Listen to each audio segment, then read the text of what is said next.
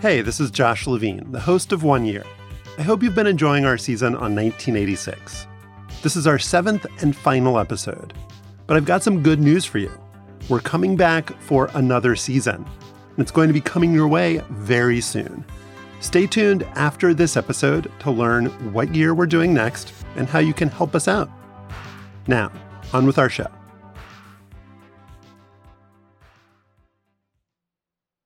I got obsessed with The Man from Fifth Avenue as soon as I found out it existed. It's one of the most important movies of 1986, but I'm guessing you've never heard of it. That's because it aired on Soviet television. The Man from Fifth Avenue is a documentary about life in the United States from a Soviet perspective. It opens with an overhead shot of the Statue of Liberty and then shifts to a close-up of Bruce Springsteen singing Born in the USA. Then there's a protest in Washington, D.C., and a close-up on people wrapped in blankets, trying to sleep on the ground. Men and women left behind by the richest country in the world. From there, it moves to a bustling New York street scene with skyscrapers and yellow taxis and pedestrians crammed shoulder to shoulder. New York. Finally, about 6 minutes in, the narrator introduces our main character. He's the guy from the title, The Man from Fifth Avenue. And he's the reason I'm obsessed with this Soviet documentary. This is my room. I've been living here for Это моя комната. Я живу в ней 12 лет.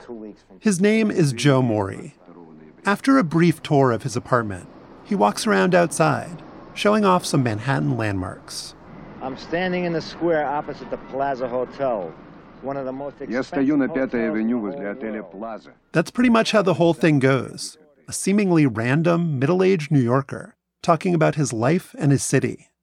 It's hard to imagine that anyone would care that much. But in 1986, Joe Maury would find himself at the center of a Cold War maelstrom. He takes the Soviet film crew on a tour of poverty and homelessness, a gold mine for Soviet propaganda. But it probably wasn't an America most Americans would recognize. Over and over again, the theme is pounded home. The American ruling class is indifferent and scornful about the plight of the poor. People on both sides of the Iron Curtain were trying to figure out whose side Joe Maury was really on. It was all a huge mystery, with geopolitical stakes. But not long after he caught the world's attention, he vanished from the public eye. And that mystery, it never really got solved. How did an ordinary American become a Soviet icon? And who was the Man from Fifth Avenue, really? What I found out is a whole lot wilder than I'd ever imagined. It's a story of foreign intrigue, a forbidden relationship, and a man who might have been playing everyone. In the Soviet Union, Maury is a movie star. Portraying himself as a down-and-out New Yorker, he has spent a month in Moscow criticizing life in the United States. Does he feel exploited? Of course not. I know they want to use me, but I'm using them too.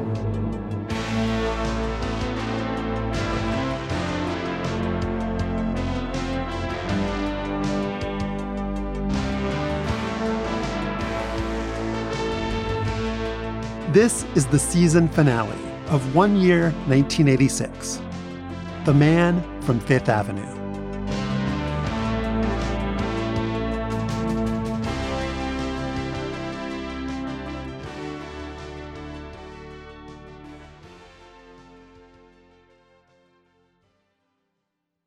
This episode is brought to you by Shopify. Whether you're selling a little or a lot, Shopify helps you do your thing, however you cha-ching. From the launch your online shop stage, all the way to the we just hit 1 million orders stage. No matter what stage you're in, Shopify's there to help you grow. Sign up for a $1 per month trial period at shopify.com/special offer, all lowercase. That's shopify.com/special offer. This episode is made possible by PwC. It's getting hot out here. Moving the mercury can help move your business. PwC helps turn sustainability theory into real-world action. Reduce your carbon footprint while increasing transparency in net zero commitments. Start with reporting to identify your climate risks and reinvent your business. Create a more sustainable business and a stronger planet. It's all part of The New Equation. Learn more at thenewequation.com.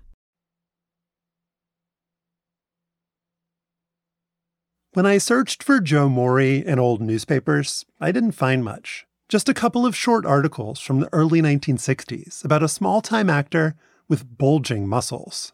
Then nothing. Until the mid-80s. That's when Iona Andronov entered the picture. Когда я познакомился с Жозефом, если я не ошибаюсь, это было где-то в сентябре. I reached Iona at his apartment in Moscow, but in the 80s, he was a reporter in New York. He worked for Literaturna Gazeta, the largest weekly newspaper back home in the Soviet Union. One day in September 1985, he was out for a walk on Manhattan's Upper West Side when he saw two women handing out flyers. Bypassers didn't take any, but I did, because as a journalist, I was interested. Those flyers were about a man who lived nearby on West 70th Street. His name was Joe Morey. They said he was the victim of an enormous injustice. Morey had lived in the same building for 12 years, paying $98 per month for a tiny 54-square-foot room. But now, his landlady was evicting him so she could use that space as a sewing room. This area was being cleared of the poor. It was called gentrification. A bunch of American publications had written about Joe Morey's pending eviction. He said his landlady had offered him $5,000 to get out, but Morey had refused. He said, "This is my home." Now, he was getting kicked to the curb, and it didn't seem like he had anywhere to go. He was a heart-tugging symbol of the downside of the booming housing market, a longtime resident on the road to homelessness. And thanks to Iona Andronov, the Soviet press was on the case. Iona was always on the lookout for this kind of story. He specialized in articles that made America look bad. He'd published claims that the CIA tried to assassinate Pope John Paul II and was breeding killer mosquitoes for biological warfare. Iona's counterparts in the American media considered him a straight-up propagandist. The Washington Post went further, reporting that U.S. intelligence identified him as an outright KGB agent. Iona called that a slanderous allegation. I repeat myself, I have never been involved in espionage, and they didn't even try to recruit me. He did see himself as a combatant in an information war. And this Joe Morey thing seemed like great ammunition. A story about American inhumanity and rampant capitalist greed. Yes, I decided that with Joseph, I could stick it to the Americans, who only trash us and don't show an objective picture. Joe Morey's address was on that flyer, and Iona was right in front of the building, a 5-story brownstone. He climbed up the old wooden stairs, all the way to the top floor. На площадке были 4 двери, вход в 4. And there were 4 doors there. I knocked on the first, then the second. No answer followed. Then I put my ear to another door and heard some noise. Joe Morey opened the door. He was in his mid-50s, broad-shouldered but scrawny, and he was wearing a raggedy-looking checkered shirt. He asked what I wanted. I said that I was a Russian reporter for a popular Moscow weekly newspaper, and that I was interested in his story. A lot of Americans would have turned their backs as soon as they heard Russian reporter. But Joe Morey invited Iona inside and answered all his questions. Iona had the story, a close-up look at American cruelty. He wrote one short article for his newspaper, which got delivered to an audience of millions back in the USSR. And that probably would have been the end of it. But then something unexpected happened. Мне позвонили. So I got a call in my apartment from the Soviet diplomatic mission in New York, and I was politely told they wanted something from me. What they wanted was an introduction to Joe Maury. And this was more than just a polite request. It was a command from the Central Committee of the Communist Party and the KGB. Why would people at the highest levels of the Soviet government take such an interest in a guy getting evicted from his apartment? Well, in the mid-1980s, the Cold War was still extremely frigid. This is the emergency broadcast system. We are under attack by conventional forces of the Russian army. It is believed. Just look at what was showing in American movie theaters. There was Red Dawn, where some plucky high schoolers fight back against a Soviet invasion. Not bad for a bunch of kids, huh? Mama'd be real proud. In Rambo First Blood Part 2, Sylvester Stallone goes to war with communist baddies in the jungle. You may scream. There is no shame. And there was Stallone again in Rocky IV. It's a gutter war! No holds barred in Moscow! Wearing red, white, and blue trunks, Rocky Balboa goes to battle against the machine-like Ivan Drago. Audiences everywhere saw that bout as a proxy for the Cold War. Americans have joyfully paid over $100 million to see their hero turn a Bolshevik into borscht, and the real-life Soviets are seeing red. Let Rambo or Rocky shoot and fight bad American guys. It wasn't just Hollywood. The U.S. government and media shined a light on Soviet dissidents getting sent off to labor camps. And the Soviets, they had their own cards to play. They would take anything that they thought could be used against the United States. David Satter is the author of Age of Delirium, The Decline and Fall of the Soviet Union. The picture that, this was a country with a few rich people and millions living in abject misery, suffering under the yoke of capitalism. In recent years, the Soviet media has said much about the American way of life. It emphasizes violence, drug abuse, unemployment, and overall exploitation of the American people by the government. In the mid-1980s, the Soviets focused on one particular sore spot, the American crisis of homelessness. Americans living in the shadows, on the heating grates, and in the doorways of big cities. More homeless on the streets this year than any time since the Great Depression. Real solutions to homelessness were hard to come by. But in 1986, the United States did make one grand gesture.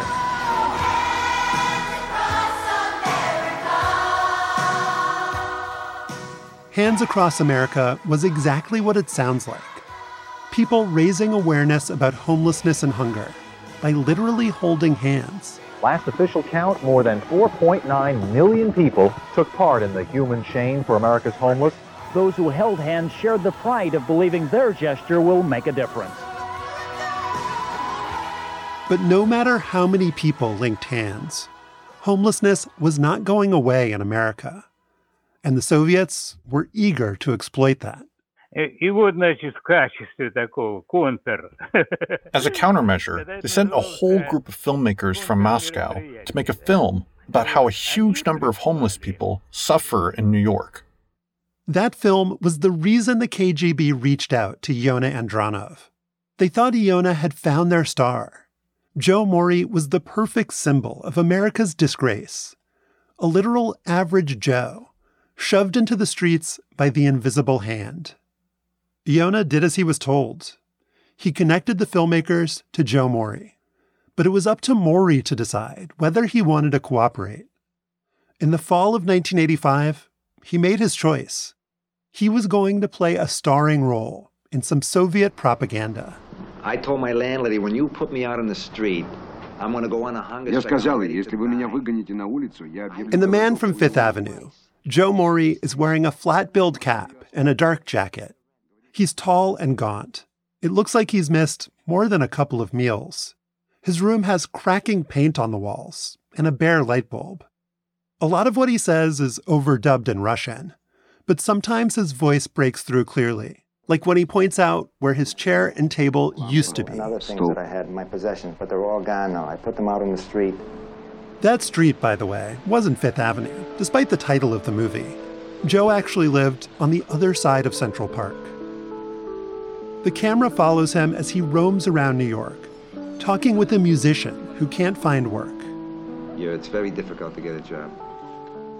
He's a poor, unemployed man in a place swimming with abundance. This is the era of Wall Street excess. And in New York, conspicuous consumption is everywhere. The people are getting and grabbing more and more money because they become diseased. It's like...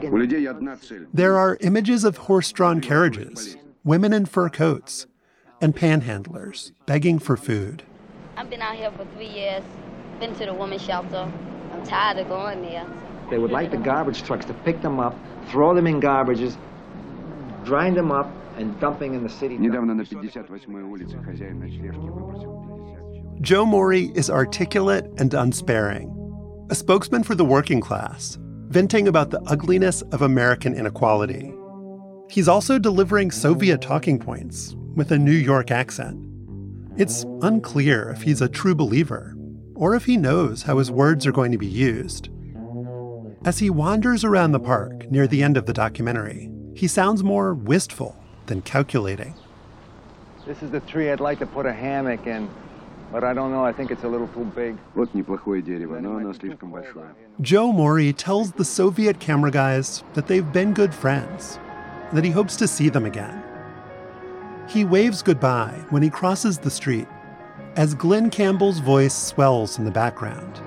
Where do you go when there's nowhere to go, and you don't want to be where you are? After the picture fades, an epilogue appears on screen. It says, in Russian, on November 22nd, 1985, Joe Morey was evicted from his room near Fifth Avenue in New York. A little more than 4 months later, on April 2nd, 1986, The Man from Fifth Avenue premiered on Soviet television in prime time. The documentary was a sensation. I wouldn't like to live there. It's a cruel city. What Soviet viewers get is an American grotesque, a country where no sane person would want to live. Russians who saw the film got the message. In America, if you have money, you're somebody. If you don't, you're nobody. In the United States, Joe Morey had been nobody. But now, in the Soviet Union, he was definitely somebody. Soviet television even publicized a letter-writing campaign in sympathy with Americans like the so-called Man from Fifth Avenue. Morey got swamped with invitations to come and visit the USSR. So, in the summer of 1986, he made another fateful decision. He headed off to the Eastern Bloc. The Soviet Union is trying to gain propaganda mileage from a visit by a homeless man from New York City. 56-year-old Joseph Morey is an unemployed American who calls himself a campaigner for the downtrodden. He is also a national celebrity and new household word here in Moscow. Morey's month-long trip was paid for by Soviet trade unions. His escort was the man who'd knocked on his door, Iona Andronov. Here are some photos of us at factories and such. I was going with him to places, and of course, I advised him on what to say. Joe Morey stood outside the U.S. Embassy in Moscow, where he brought out a petition to pause all evictions in New York. Soviet television also showed him watching the documentary for the first time. Near the end of the screening, he broke down in sobs, and Iona put his hand on his shoulder to comfort him. Morey said there was nothing about the Soviet Union that disappointed him. I see a humanitarian quality among people, something that it's missing in my own society. Morey's words, and the documentary itself, were testaments to the USSR's moral superiority. The Soviet government liked to brag that homelessness didn't exist within its borders, that everyone in the entire nation had a roof over their head. But that was a lie. When author David Satter lived in the USSR, he saw homeless people everywhere. around garbage dumps, or they would be hitching rides on trains. A lot of them ended up in labor camps, but then they were released and they had nowhere to go. Of course, they didn't say anything about that on television. For Soviet officials, that reality was something to be hidden. And it wasn't the only thing they downplayed. There has been an accident at the Chernobyl atomic power station. One of the atomic reactors was damaged. The consequences of the accident are being taken care of. The Soviet Union had tried to keep Chernobyl a secret. But in April 1986, the world figured out that something had gone horribly wrong. The Chernobyl meltdown and explosions discredited Soviet officials, both abroad and domestically. The Soviet people became more skeptical of government propaganda. So, when Joe Morey spoke at factories and schools a few months later, he didn't get a totally free pass. What exactly is your profession? This man wanted to know. Several questioners asked, why didn't you save any money? But at a time when the Soviet Union was desperate for some good PR, Joe Morey was a handy guy to have around. A regular American saying the U.S. was broken and that the USSR seemed pretty okay. Morey was valuable to the Soviets because he'd been anonymous, a man whose own country had seen him as disposable. But in 1986, he became a very public figure in both Moscow and New York. Joseph Maury is coming home. He does hope to have gotten the attention of those whom he says ignored the man from Fifth Avenue until he showed up at the Kremlin. That role has made him a household name abroad and a controversial figure here at home.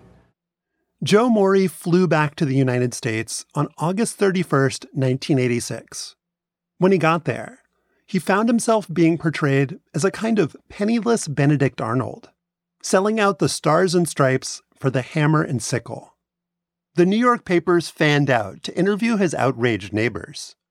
One of them, a Korean War veteran, said, "I'd like to rearrange his fanny for him." Journalists dug into every aspect of Morey's life, and they turned up some surprising stuff. First, they found that Joe Morey wasn't really unemployed. The New York Times said that he had a job in their mailroom, but according to the head of the Mailers Union, he simply didn't want to work. If he was to show in tomorrow, he could go to work and with a union scale before taxes of some $680 a week. Morey responded that he couldn't work regularly due to chronic hepatitis. Then there was another claim, that Morey was never in danger of being homeless. The New York papers reported that he had a lease on a second apartment, a place above a Cuban restaurant on Columbus Avenue. Morey said his estranged wife lived there alone. The media didn't find those explanations convincing. Time magazine called him the Great Pretender. The New York Daily News branded him the con man from Fifth Avenue, a triple-plated phony, a liar, and a fraud. So what was the truth about Joe Morey? Was he really just a random guy who got caught up in something he didn't understand?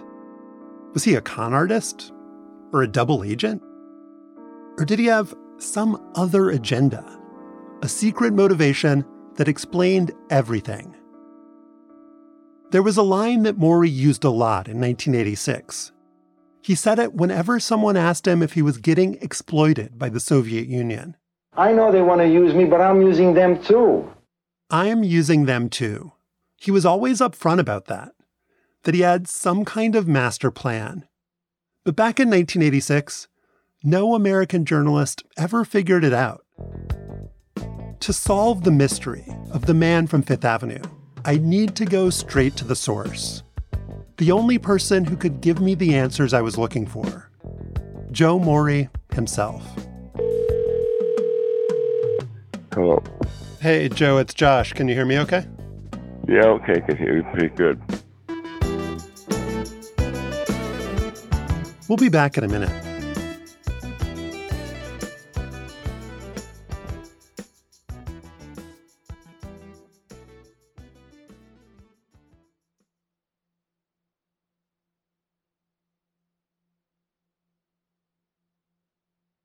When I started reporting this story, I didn't know if Joe Morey was alive or dead. He was in his mid-50s in 1986, which would make him 90-something today. No American media outlet had spoken to him in decades, and when I tried to reach him on an old New York phone number, I never got an answer. Then, back in the spring, I tried another number, one associated with a relative. This time, someone actually picked up. When I asked if Joe Morey was around, they said they'd tell him that I'd called. So, the man from Fifth Avenue was alive. And about a week later, he called me. After that, we started talking pretty regularly. Maybe today we could just kind of have a short chat. I could just ask you a couple things. Mm-hmm. Like, where did you grow up? Born in Connecticut. What year? Oh, a long time ago. Joe did eventually give me a year, 1929, which means he's around 93. Over the last few months, we've done 3 longer interviews over the phone. We also met once in person, in an outdoor garden in Manhattan. He was wearing a mask, but I still recognized him right away. His baseball cap looked identical to the one he wore in The Man from Fifth Avenue. When he walked over to say hello, he was in a peppy mood. I'm doing pretty good for my age, right? You're doing incredibly well for your age. Okay. My processing time is a little slower than it used to be. I could do 3 things at one time, but now I labor slowly over one. What are you going to do? Joe is still incredibly mentally sharp. And in our conversations, I asked him to walk me through what he'd been thinking in 1986, what his motivation was to play along with the Soviets, and what he meant when he said, "I'm using them too." It turns out there's something important about Joe's past that nobody really dug into back in 1986. That trip he took to the Soviet Union after he starred in The Man from Fifth Avenue, that wasn't the first time he'd visited the USSR. He'd actually gone decades earlier. And that was no ordinary trip. It was a crazy caper. And it all started with Joe's muscles. Growing up, he was obsessed with getting strong. So, in the late 1940s, he drove cross-country to America's beefcake mecca. Now, if you're thin and scrawny as a billiard cue, and your gal won't tumble, let me tell you what to do. Don't mope in the corner. Don't think she's out of reach. Just get up bright and early and get out to Muscle Beach. Joe moved into a cheap crash pad in Santa Monica, California, called Muscle House by the Sea. He competed as a bodybuilder and dabbled in the performing arts. And in the 1950s, he got the chance for his first big break. I got what takes his time. I'll go for any time. I'm a fan. Joe landed an audition for Mae West as part of the chorus line of hunks in her Las Vegas stage show. A friend told him what to expect at his tryout. He told me when you go over there, she's going to be in a negligee, a low cut, and she's going to drop a handkerchief, and you have to look down at her when she bends over to pick it up, that you're longing and looking for her to get the job. And so I played the game. He got the gig, and a bunch more, at a burlesque club in New Orleans, in the musical Lil Abner on Broadway, and as a bit player in a Hollywood epic. Elizabeth Taylor as Cleopatra, Siren of the Nile. By the early 60s, Joe was living in New York and hoping to get cast in bigger and better roles. To make that happen, he needed to become a student of his craft.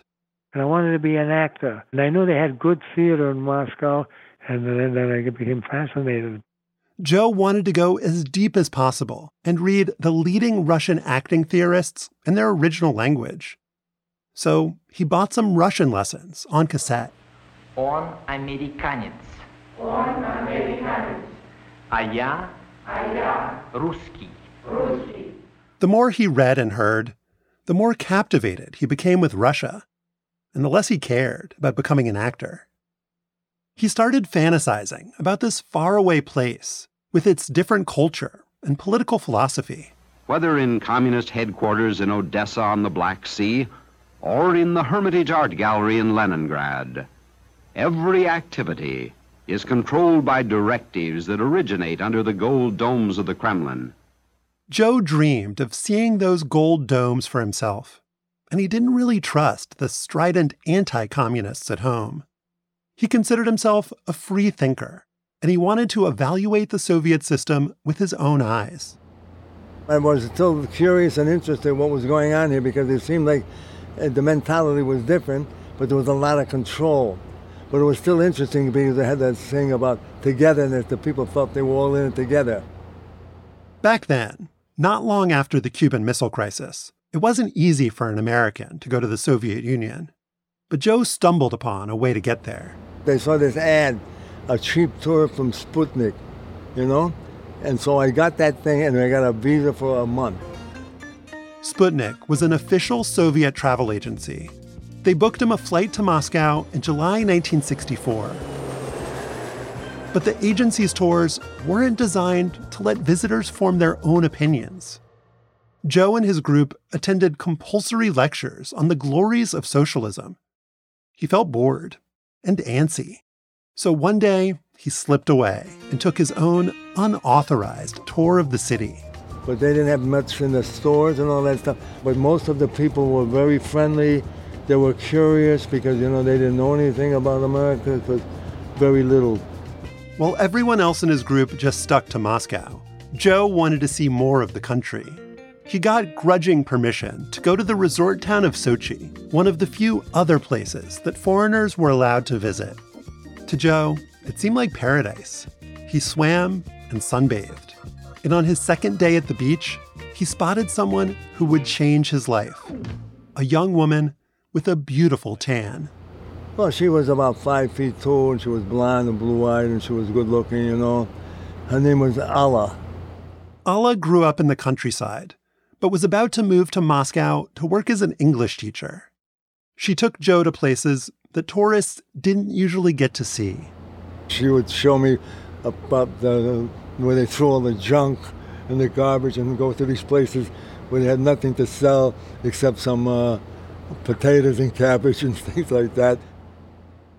His time with Alla in Sochi lasted for just a handful of days. Joe's month-long visa was about to expire. It was time to go home. But instead of catching a flight back to the U.S., he did something audacious. He got a room in a Moscow hotel and just camped out. And you paid on the floor every day. You paid three rubles, which is very little money at that time. And they wondered, who's this guy in this room all these weeks? American, what is he doing over here? What he was doing was continuing his tour of Moscow. His guide was the English teacher, Alla. I had feelings for her. She was very sympathetic, and she was a simple type of girl from the village, and she had no pretenses, and everything was up front. And so was she different than American women? Oh yeah, she was different because you could see right through. You know, here in Americans have a facade. So I liked her, you know, but I stayed on, and she was very naive too, you know. You guys both thought, we like each other. Why should there be anything to keep us apart, right? Yeah, it was this mentality, the American mentality. If I have a lot of freedom in America, and so why can't in a personal relationship, you know?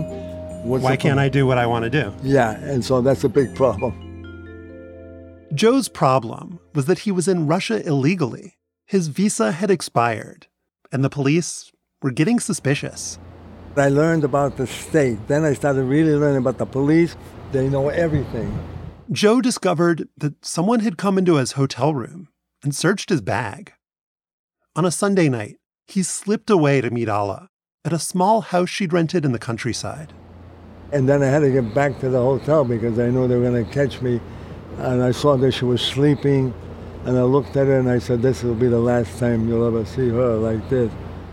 When he returned to the hotel the next day, there were 4 men in the lobby.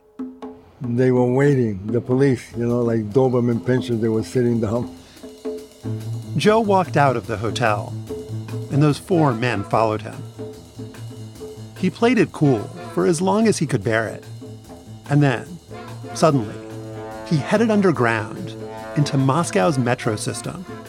Now, he sprinted down the stairs.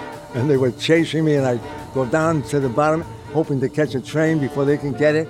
And then I wouldn't see a train, so I'd run up the and they would be still coming down behind me. And this game went on for 2 or 3 hours. Joe managed to get away. When he caught his breath, he went to see Alla to tell her the police were on his tail. He also confessed to her that he'd overstayed his visa. That meant she might be in trouble too, for harboring a fugitive, maybe even a potential spy. The police caught up to Joe pretty quickly after that and ordered him to leave the country. He ended up regrouping in Denmark, but he just couldn't stay away. Well, I want to see what happened to the girl. Did they find out about her? A couple of months later, he snuck back into Russia as part of a contingent from the Danish Communist Party. When he got there, he dropped a postcard for Alla in his hotel mailbox. Joe told her to meet him in a train station at a specific day and time. That was a big mistake. Just as I was coming in to see her, another train pulled in and she got off the train and she went by, passed me by, and she said, they know everything. Joe was placed under arrest and taken to a police station. Alla got brought in too. And they got her and they beat her up real good. I heard her screaming in another room. Screaming, yeah. But she was a very strong person. They got released separately. After that, they saw each other one more time, very briefly. She said that counterintelligence officers had come to her school and told her to stay away from him. The next day, Joe got escorted to the airport by 3 Soviet agents. And they gave me something to drink, and I stupidly drank it. And then when I got on the plane, I got a terrible rash. It wasn't to kill me, but it was to warn me, don't come back here again.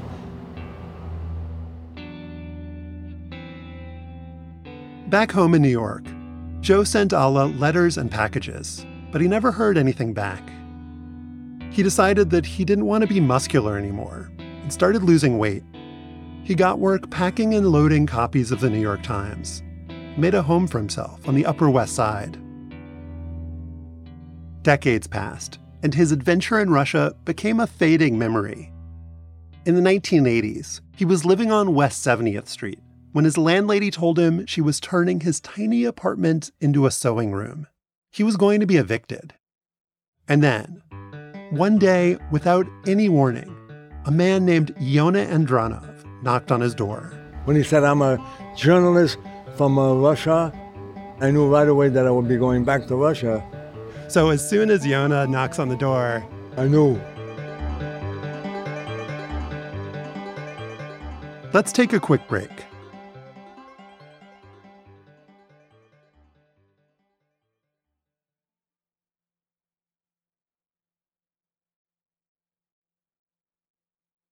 Back in 1964, Joe Morey had been warned never to return to the Soviet Union. But now, in the 1980s, his fortunes had changed. A bunch of Soviets had showed up out of nowhere and cozied up to him. They wanted Joe to talk about his eviction, which he was happy to do. He wanted his landlady to get bad publicity. And if the Soviets used that story for anti-American propaganda, he was okay with that, so long as it got him where he needed to go, and to the person he needed to see. She was the only friend I had over there, you know. And when I left, I knew if I ever want to get back, I have to play a certain game. The game Joe was playing would take him back to the USSR to see what had become of Alla. But he wasn't about to share that plan with anyone. He worried that the Soviet police would dig up his records and discover he'd been kicked out of the country in 1964. So he kept quiet and bided his time, even as his scheme started to click into place. This week, the Soviet publicity machine has been showing Joe Morey meeting the people of the Soviet Union. There have been receptions in Moscow. He has toured Soviet factories. Many Soviets have shaken his hand. They gave me this tremendous tour all over Russia, in real good hotels, and I even went to the best restaurants and all that. Joe wasn't dining out alone. The Russian journalist who'd started this whole escapade was by his side. Ну, здесь его вообще устроили ему такой publicity, целый тур. A whole publicity tour was organized for him here. He and I were accepted in the Kremlin by the chairman of the Presidium of the Supreme Soviet. There were pictures on the front pages in all the newspapers. Yona Andronov wasn't a passive observer. Whenever Joe gave a speech at a factory, he was reading Yona's words. You see, he would always be there, and he would tell me the line to follow. I was playing the game. Joe genuinely believed that the U.S. hadn't done enough to deal with the crisis of homelessness. But he knew that some of Yona's lines were just propaganda. We have no homeless in Russia, which is nonsense. There are a lot of homeless people. Was it selfish of you to go there and say those things just because you wanted to get back to Russia yourself? Selfish, yeah. Because that's America. People are self-centered and selfish, you know that. So you would put yourself in that category? No, I'm not really selfish because I wasn't in it for the money. I didn't care. I'm more interested in learning than, making some money. Joe may not have been in it for the money, but he says the Soviets were ponying up. And they even opened up a bank account for me. I told you that, right?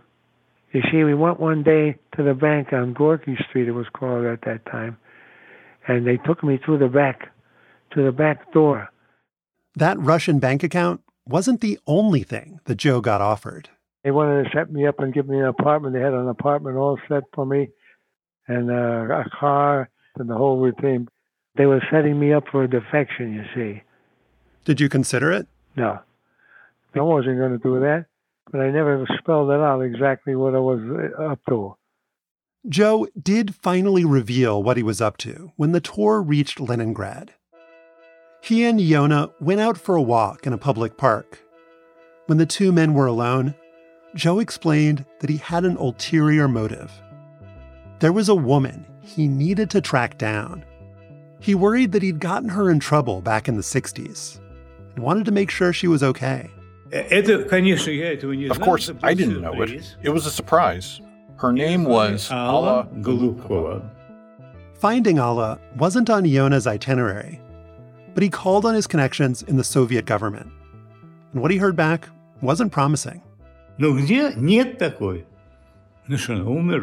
is not found anywhere. What happened? Did she die? Is she hiding? So I was confused. But then, one of Yona's colleagues got an unexpected phone call. It was from a woman named Albina. She'd seen the man from Fifth Avenue. And when a man in a flat-billed cap showed up on screen, she was stunned.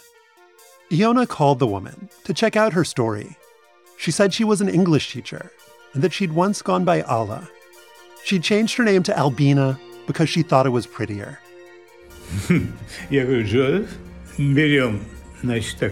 I tell Joseph, let's take a cab, buy a bouquet of flowers. Let's go. This was the moment Joe had been waiting for. After 22 years, they were going to be reunited. That woman, this Albina, I went to her house and I saw how they were living and I saw how primitive that place was and they were really poor. Albina had been married and divorced. She lived with her son in a meager one-room apartment, typically paltry accommodations for a Soviet school teacher. In 1964, she'd been so excited to start her career. In 1986, she looked beaten down. She told Joe that she'd never received his letters. They'd likely been intercepted before they got to her. I asked her, when did you get married? And she told me it was maybe a year later after. And so she didn't remember me. In the U.S., Joe Morey was famous for being destitute. In the USSR, he was just famous. And Albina knew that if he stayed in Russia, the government might make him rich, giving him an apartment and a car. She could get those things too, if he agreed to marry her. She'd suffered so much in the previous 22 years. Now, she saw Joe as a potential savior. We went to these special stores and I bought her clothes and I could see she was very greedy and I could see she wanted me to she said, get the apartment, I could live in Moscow. Back in the 1960s, Joe had been drawn to her because she seemed different from American women, that she was less materialistic and didn't have a facade. Now, he thought that she was an opportunist, that she was using him. I knew I would never stay over there and live over there. And then at the end, she was pissed off like mad because she wasn't going to get what she wanted. And she said, "You're just a typical American." Alla and Joe didn't rekindle old flames. They didn't get married. They didn't even really like each other anymore. In August 1986, they said goodbye, and Joe flew home to New York. His fellow Americans weren't thrilled to have him back. Oh, yeah, sometimes in the park they scream at me. They remember me. You communist. The newspaper headlines were even louder, saying the whole premise of the Man from Fifth Avenue documentary was a lie. That Joe was just too lazy to work and was never at risk of becoming homeless. He says that was just more propaganda, that he was made into a villain because of Cold War politics. They were infantile and stupid. They lied so much, it was like unbelievable. They distorted so much, you know. So they ganged up on me. Everybody had to get on top of it. But then, because, you know, they were so brainwashed too. They were, both sides are brainwashed. One thing I can say for certain is that Joe did get evicted from his room on West 70th Street. But he didn't become homeless. As soon as he got kicked out, he moved into a place in a city-subsidized single-room occupancy hotel. A lot of people from the Upper West Side fought to get him that apartment. These Americans had cared about Joe, and they'd made sure his needs were met. Joe went back to Russia several times after 1986, both before and after the fall of the Soviet Union. On those trips, he'd stay with his friend Iona Andronov in Moscow. He'd get up in the morning and buy a bunch of newspapers and spend the day strolling around. By the 1990s, he was free to go wherever he wanted. During one of Joe's visits, he got word that Albina was sick. She had gotten cancer, and they said she's dying. And so I went to see her before she died. He found her scrunched up in a chair in an oncology ward of a Moscow hospital. She died 3 weeks later, in October 1999. In the early 2000s, the story of Joe and Albina began to spread in Russia. But it was told as a beautiful fairy tale about star-crossed lovers kept apart by powerful forces.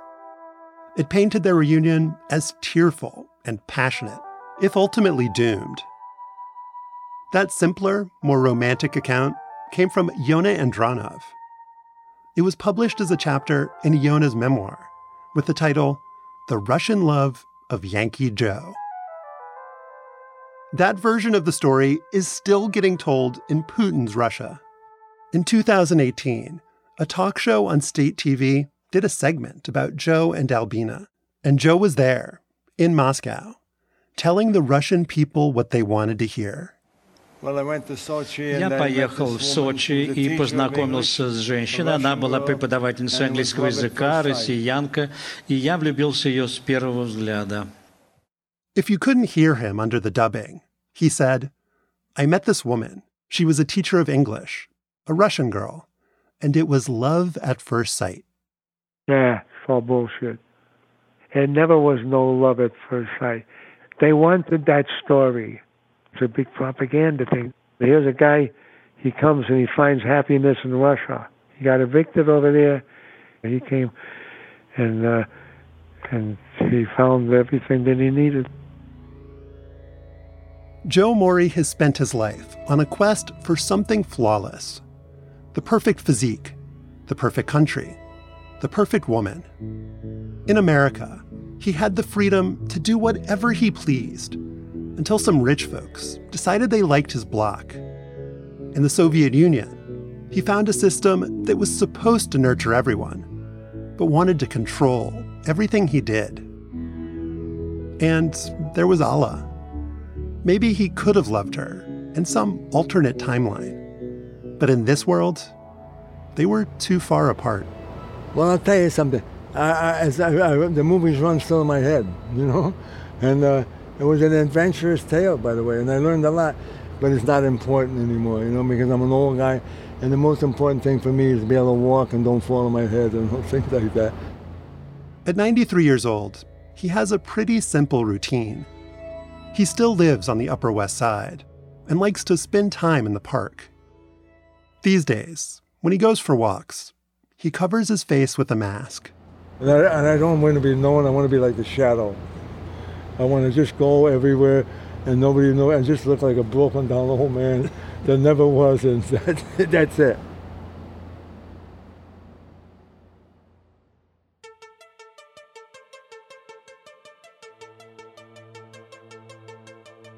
If you're a fan of the show, I'd love for you to sign up for Slate Plus. The support of Slate Plus members is crucial to our work. Members also get to listen to One Year without any ads. And now that our season is over, you'll get a special behind-the-scenes episode with me and senior producer Evan Chung, explaining how we made our season on 1986. Look out for that next week. And if you sign up now, you can get the first 3 months of your membership for just $15. To get that deal, go to slate.com/oneyearplus to join Slate Plus today. That's slate.com/oneyearplus. So, this is usually the place where we try to entice you with a preview of our next episode. But since that was our season finale, I'm going to try to entice you with something different. A whole new season of 1 Year. That new season is going to be a blast from the much more distant past, 1942. 1942 was the most tumultuous year of the 20th century, a moment when the U.S. faced unprecedented economic, cultural, and social upheaval. We're really excited to bring you those stories, and we want your help. Send your story ideas to oneyear@slate.com. And if you were around in 1942, we would love to hear from you. You can leave us a message on the 1 Year hotline at 203-343-0777. That's 203-343-0777.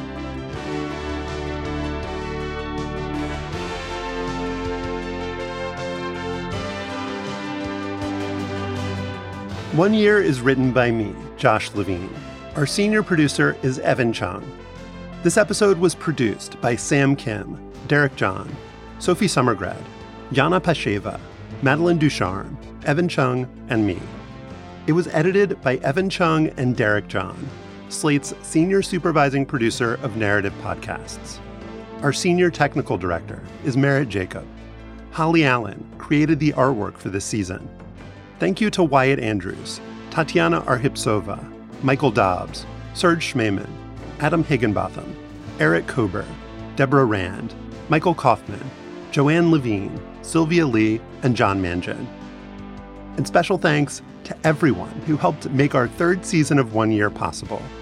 Joel Anderson, Sol Worthen, Susan Matthews, Christina Cauterucci, Shannon Paulus, Katie Shepard, Hillary Fry, Bill Carey, Katie Rayford, Ben Richmond, Caitlin Schneider, Cleo Levin, Seth Brown, Rachel Strom, Janae Desmond Harris, Karen Fielman, Jessica Seidman, and Alicia Montgomery, Slate's VP of Audio.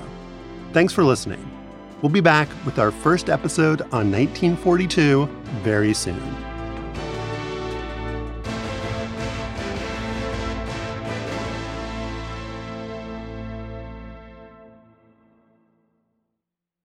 When you need mealtime inspiration, it's worth shopping Kroger, where you'll find over 30,000 mouth-watering choices that excite your inner foodie. And no matter what tasty choice you make, you'll enjoy our everyday low prices, plus extra ways to save, like digital coupons worth over $600 each week. You can also save up to $1 off per gallon at the pump with fuel points. More savings and more inspiring flavors make shopping Kroger worth it every time. Kroger, fresh for everyone. Fuel restrictions apply.